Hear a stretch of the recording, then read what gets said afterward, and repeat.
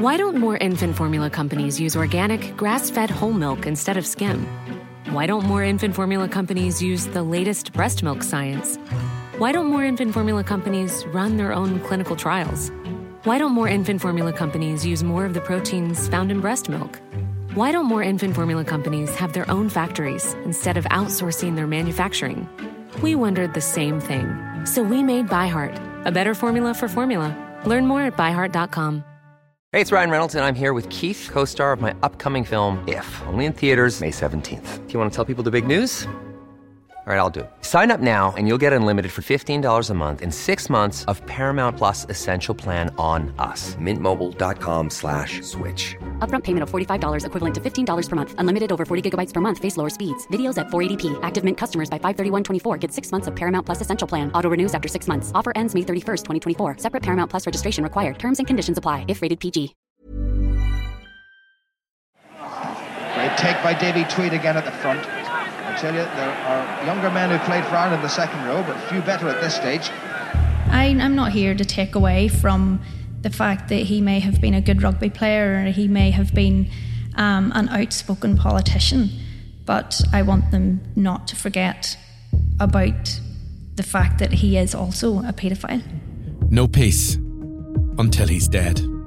That's the title of a new book by Amanda Brown. He got some level of satisfaction out of the control and the terror that he created in the house. She's talking about her stepfather, Davy Tweed, the former Ireland and Ulster rugby player and political activist. You know, he put across this image of being a real family man in terms of the rugby. He wanted to create this image of himself as being this perfect family man to hide exactly what was going on in the house. In 2012, he was convicted of child sex offences. The jury found him guilty of 13 counts of indecent assault, gross indecency with a child and inciting gross indecency with a child. But his conviction was quashed in 2016. The judgment was based on bad character evidence. He's maintained his innocence in respect of these charges, and he now wants to get on with his life. Tweed died in a motorcycle accident in 2021. Amanda Brown has spoken out to make sure that Davy Tweed's abuse of his wife and his family, including the sexual abuse of her, is never forgotten. That's exactly who he was to me, a violent paedophile. In this episode of The Bell Tale, Amanda joins me in the studio.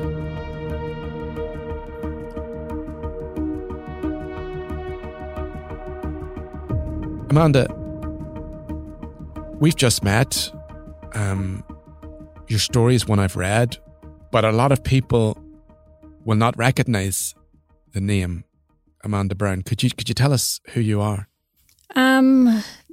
Normally people ask me to explain who Davy Tweed is, in these kind of questions, but I guess me, Amanda Brown, I am the stepdaughter of Davy Tweed, or I was the stepdaughter of Davy Tweed, and he is the person who is responsible for the majority of my childhood trauma.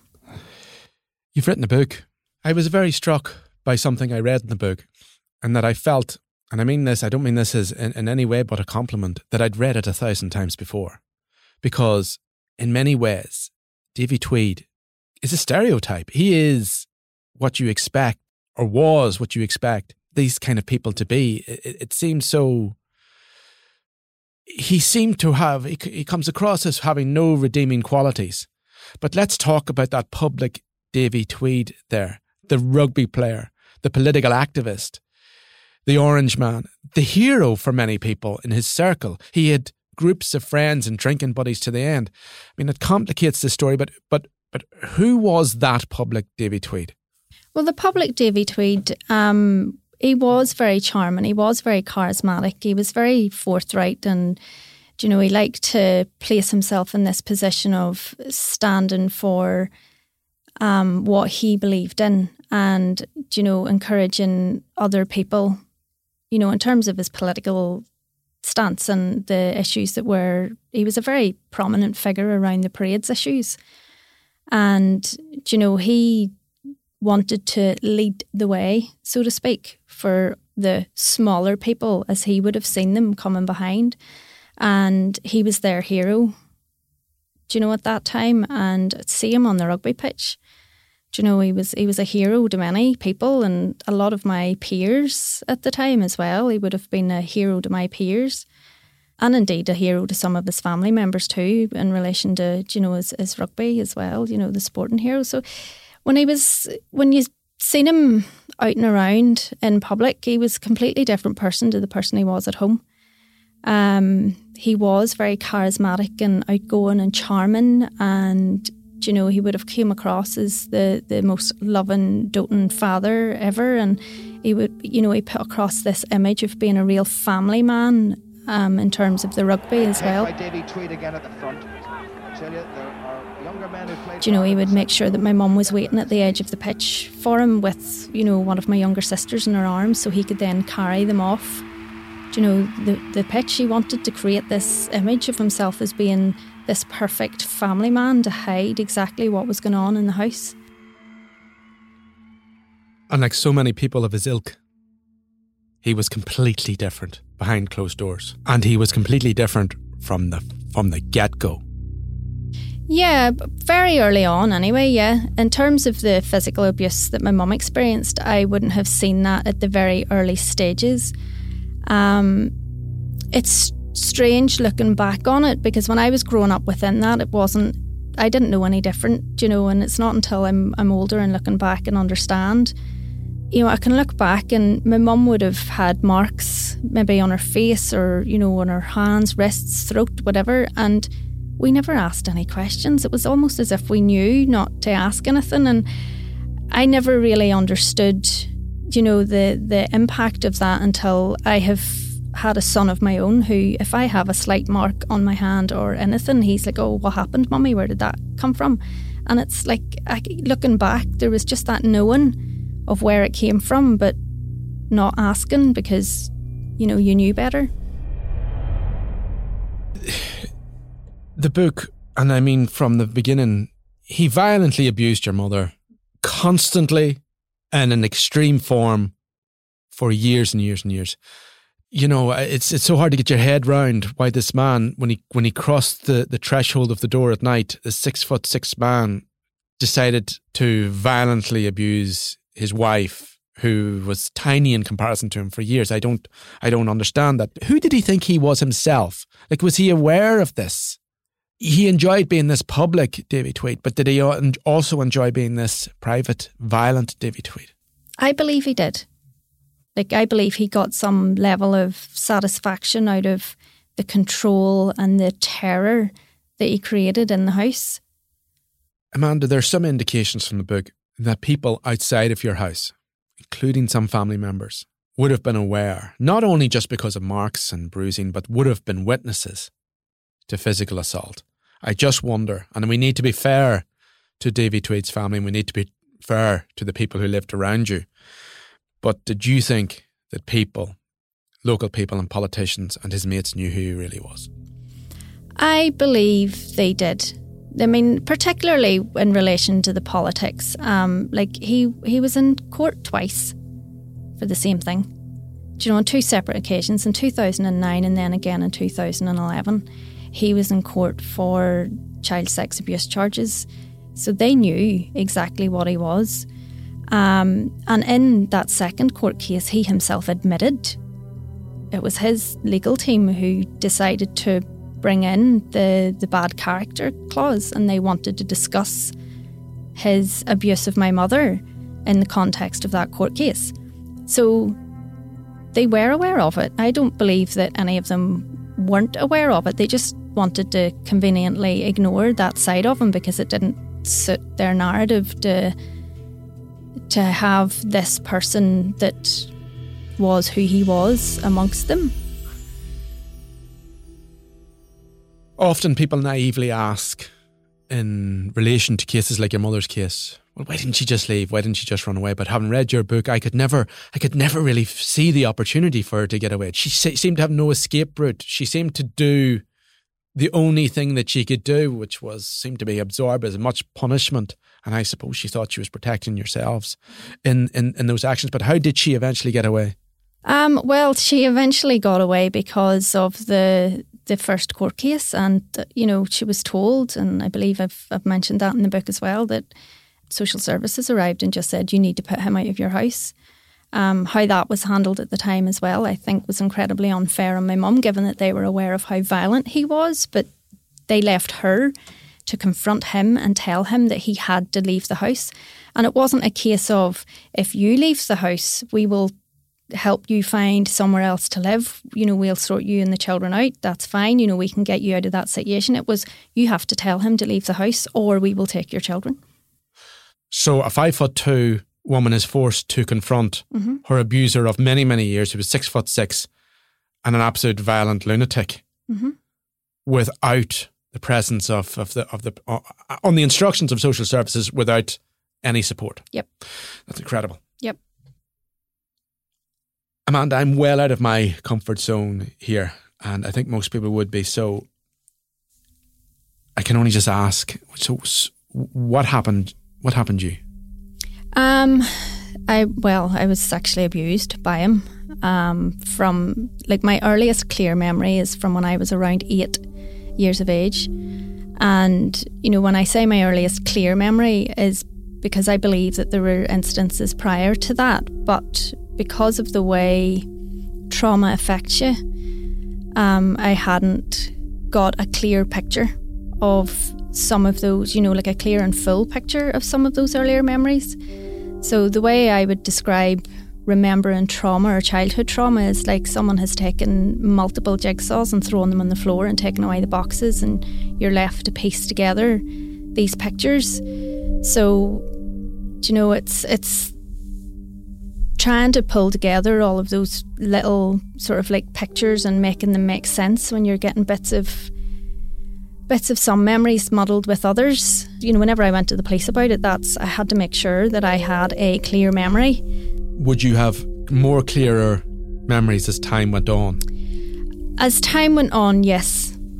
There would have been other clearer memories would have come in. I didn't want to, I know within the book I have gone into detail about one specific incident, and that is because that's what was reported in the first few days of court before the press ban was implemented. And I wanted to share it because I wanted people to understand exactly what he was doing, behind closed doors.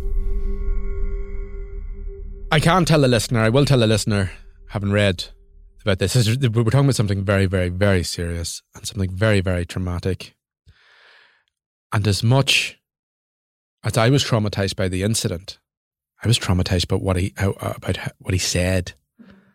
And because, again, we've heard those words again and again and again from many characters like this.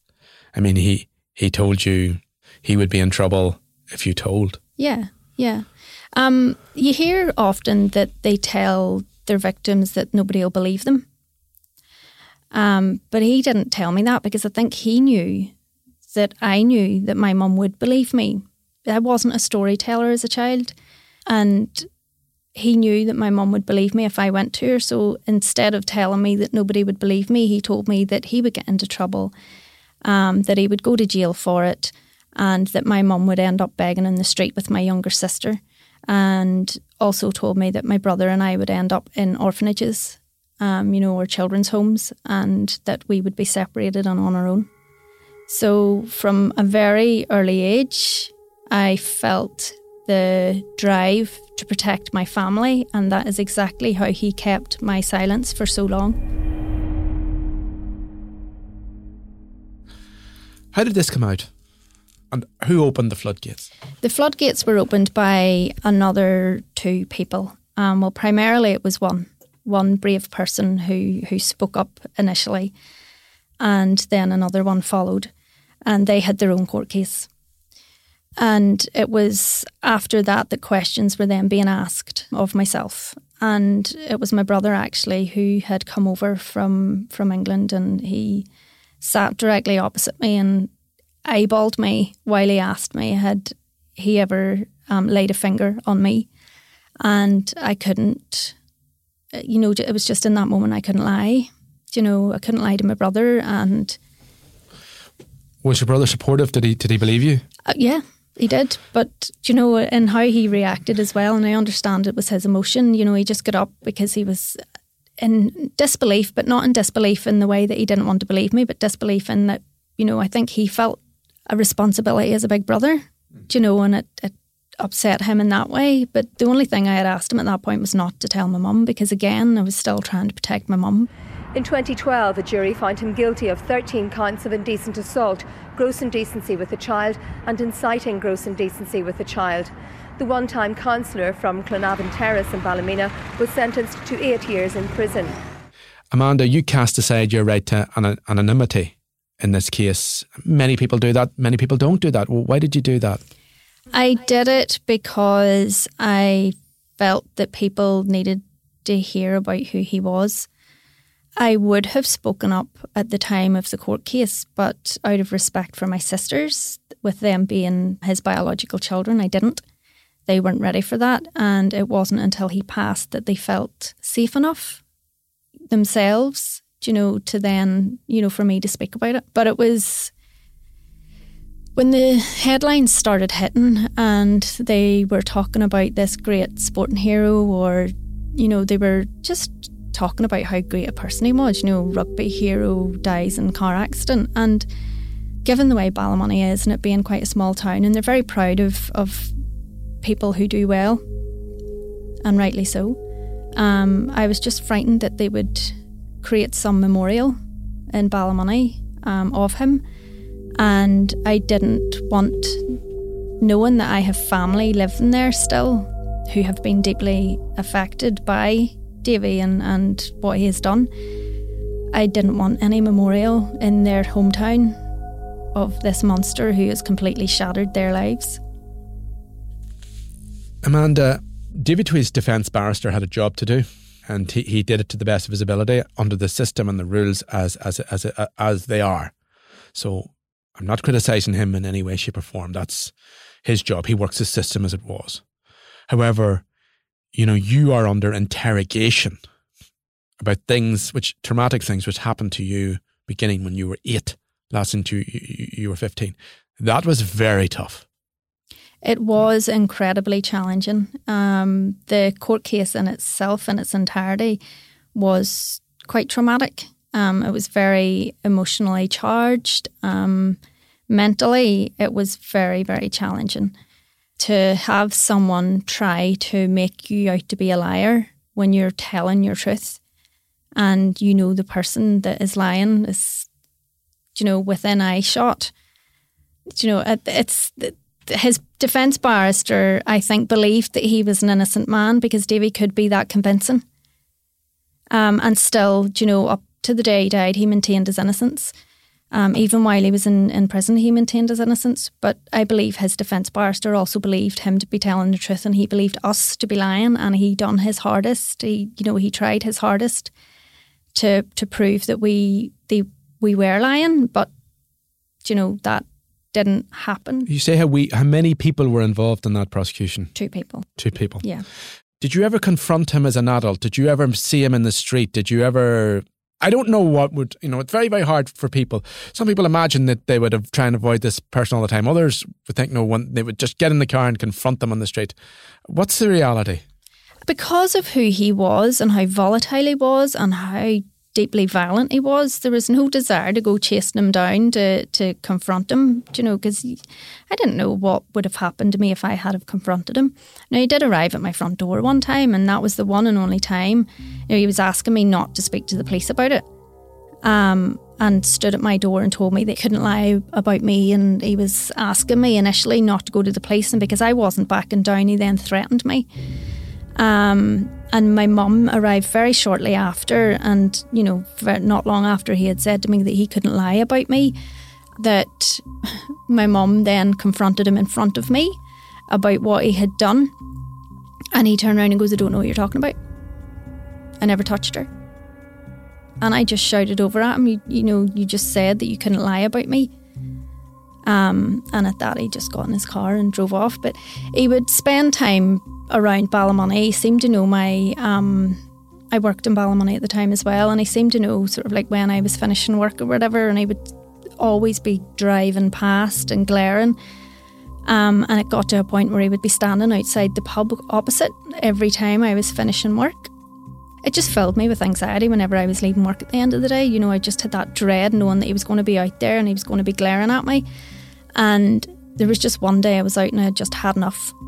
I was just like, I can't take this anymore. So it was completely, it wasn't planned. It was just complete spur of the moment that I told a joke to the rest of my colleagues that were standing there, and I pointed across to him. And as I told the punchline, I pointed and they started laughing and looked round at him. And at that, he skulked back into the pub again, and he's never been able to look at me since then. Amanda, you get a call. Davy Tweed's dead. Mm-hmm. Tell us what that was like. I didn't believe it. So Okay. I didn't believe it. I had asked, "Are you sure?" Whenever I got the call and was told, I was like, are you sure it's definitely him? And they said, it was my brother actually who rang me and told me, and he said he had it, he had heard from reliable sources that it was Davy Tweed who had died. And I says, well, look, I'll believe it whenever I see it written in the press. And a couple of hours later was the first release of it. I think it was Belfast Telegraph who released it, and I had seen it on Facebook, and I shared the story with my own comment, which was, edit, paedophile dies in motorbike accident. Despite the fact that he had been convicted, now that conviction was overturned on a technicality. He was given 8 years to serve 4, and he was later, that he was found then effectively not guilty on the basis of a technicality regarding the treatment of bad character evidence. Free since October this year, David Tweed was told today why his convictions had been quashed. They included concerns about how certain evidence had been treated. The Lord Chief Justices said they had significant unease about the correctness of the verdict and accordingly were quashing it. So that's the situation. Nevertheless, and I acknowledge, as some politicians have said, as some legal, that effectively in the eyes of the law, as cruel as it sounds, that Davy Tweed was not guilty. Nevertheless, somehow, in the press in the days after he died, he still seemed to be a rugby hero. And for some unionist politicians, they still saw a need to pay tribute to him. That must have been devastating. It was, yeah. As, considering that my story was already out there and they were continuing to pay tribute to him, I find it very offensive as a victim. As his victim, I found it very offensive, but I also felt a need to keep speaking up about it because every victim was being let down, and what they were doing was standing and saying, we don't really care about the victims. It was proven that he was innocent, through the eyes of the law. So that means he's innocent. And I mean, even if they believed that, it may have been more appropriate to simply not pay public tribute, to pay private tribute if they felt that was completely necessary. But for some reason, they went further than that. Now, obviously, we know Davy Tweed. There are many reports that he was a raging bigot. Obviously, he took part in the very controversial Harryville protests, which the vast majority of unionists would have disowned as totally unacceptable and extreme.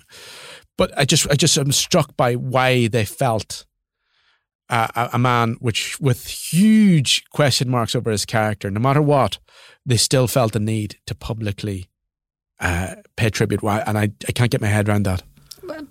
I won't understand it either. It's even when they were faced with challenges around his character, they continued to pay tribute, really. To sum up, one final comment. In terms of Davy Tweed, you said he's just nothing more than a violent paedophile. That's it. Yeah, that is it. That's exactly who he was to me, a violent paedophile. And I'm not here to take away from the fact that he may have been a good rugby player or he may have been an outspoken politician. Those are things that people will remember him for, but I want them not to forget about the fact that he is also a paedophile. The book is called No Peace Until He's Dead, and that's available from when? It's in the shops now.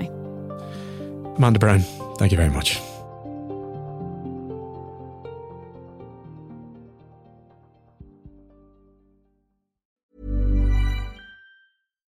Why don't more infant formula companies use organic, grass-fed whole milk instead of skim? Why don't more infant formula companies use the latest breast milk science?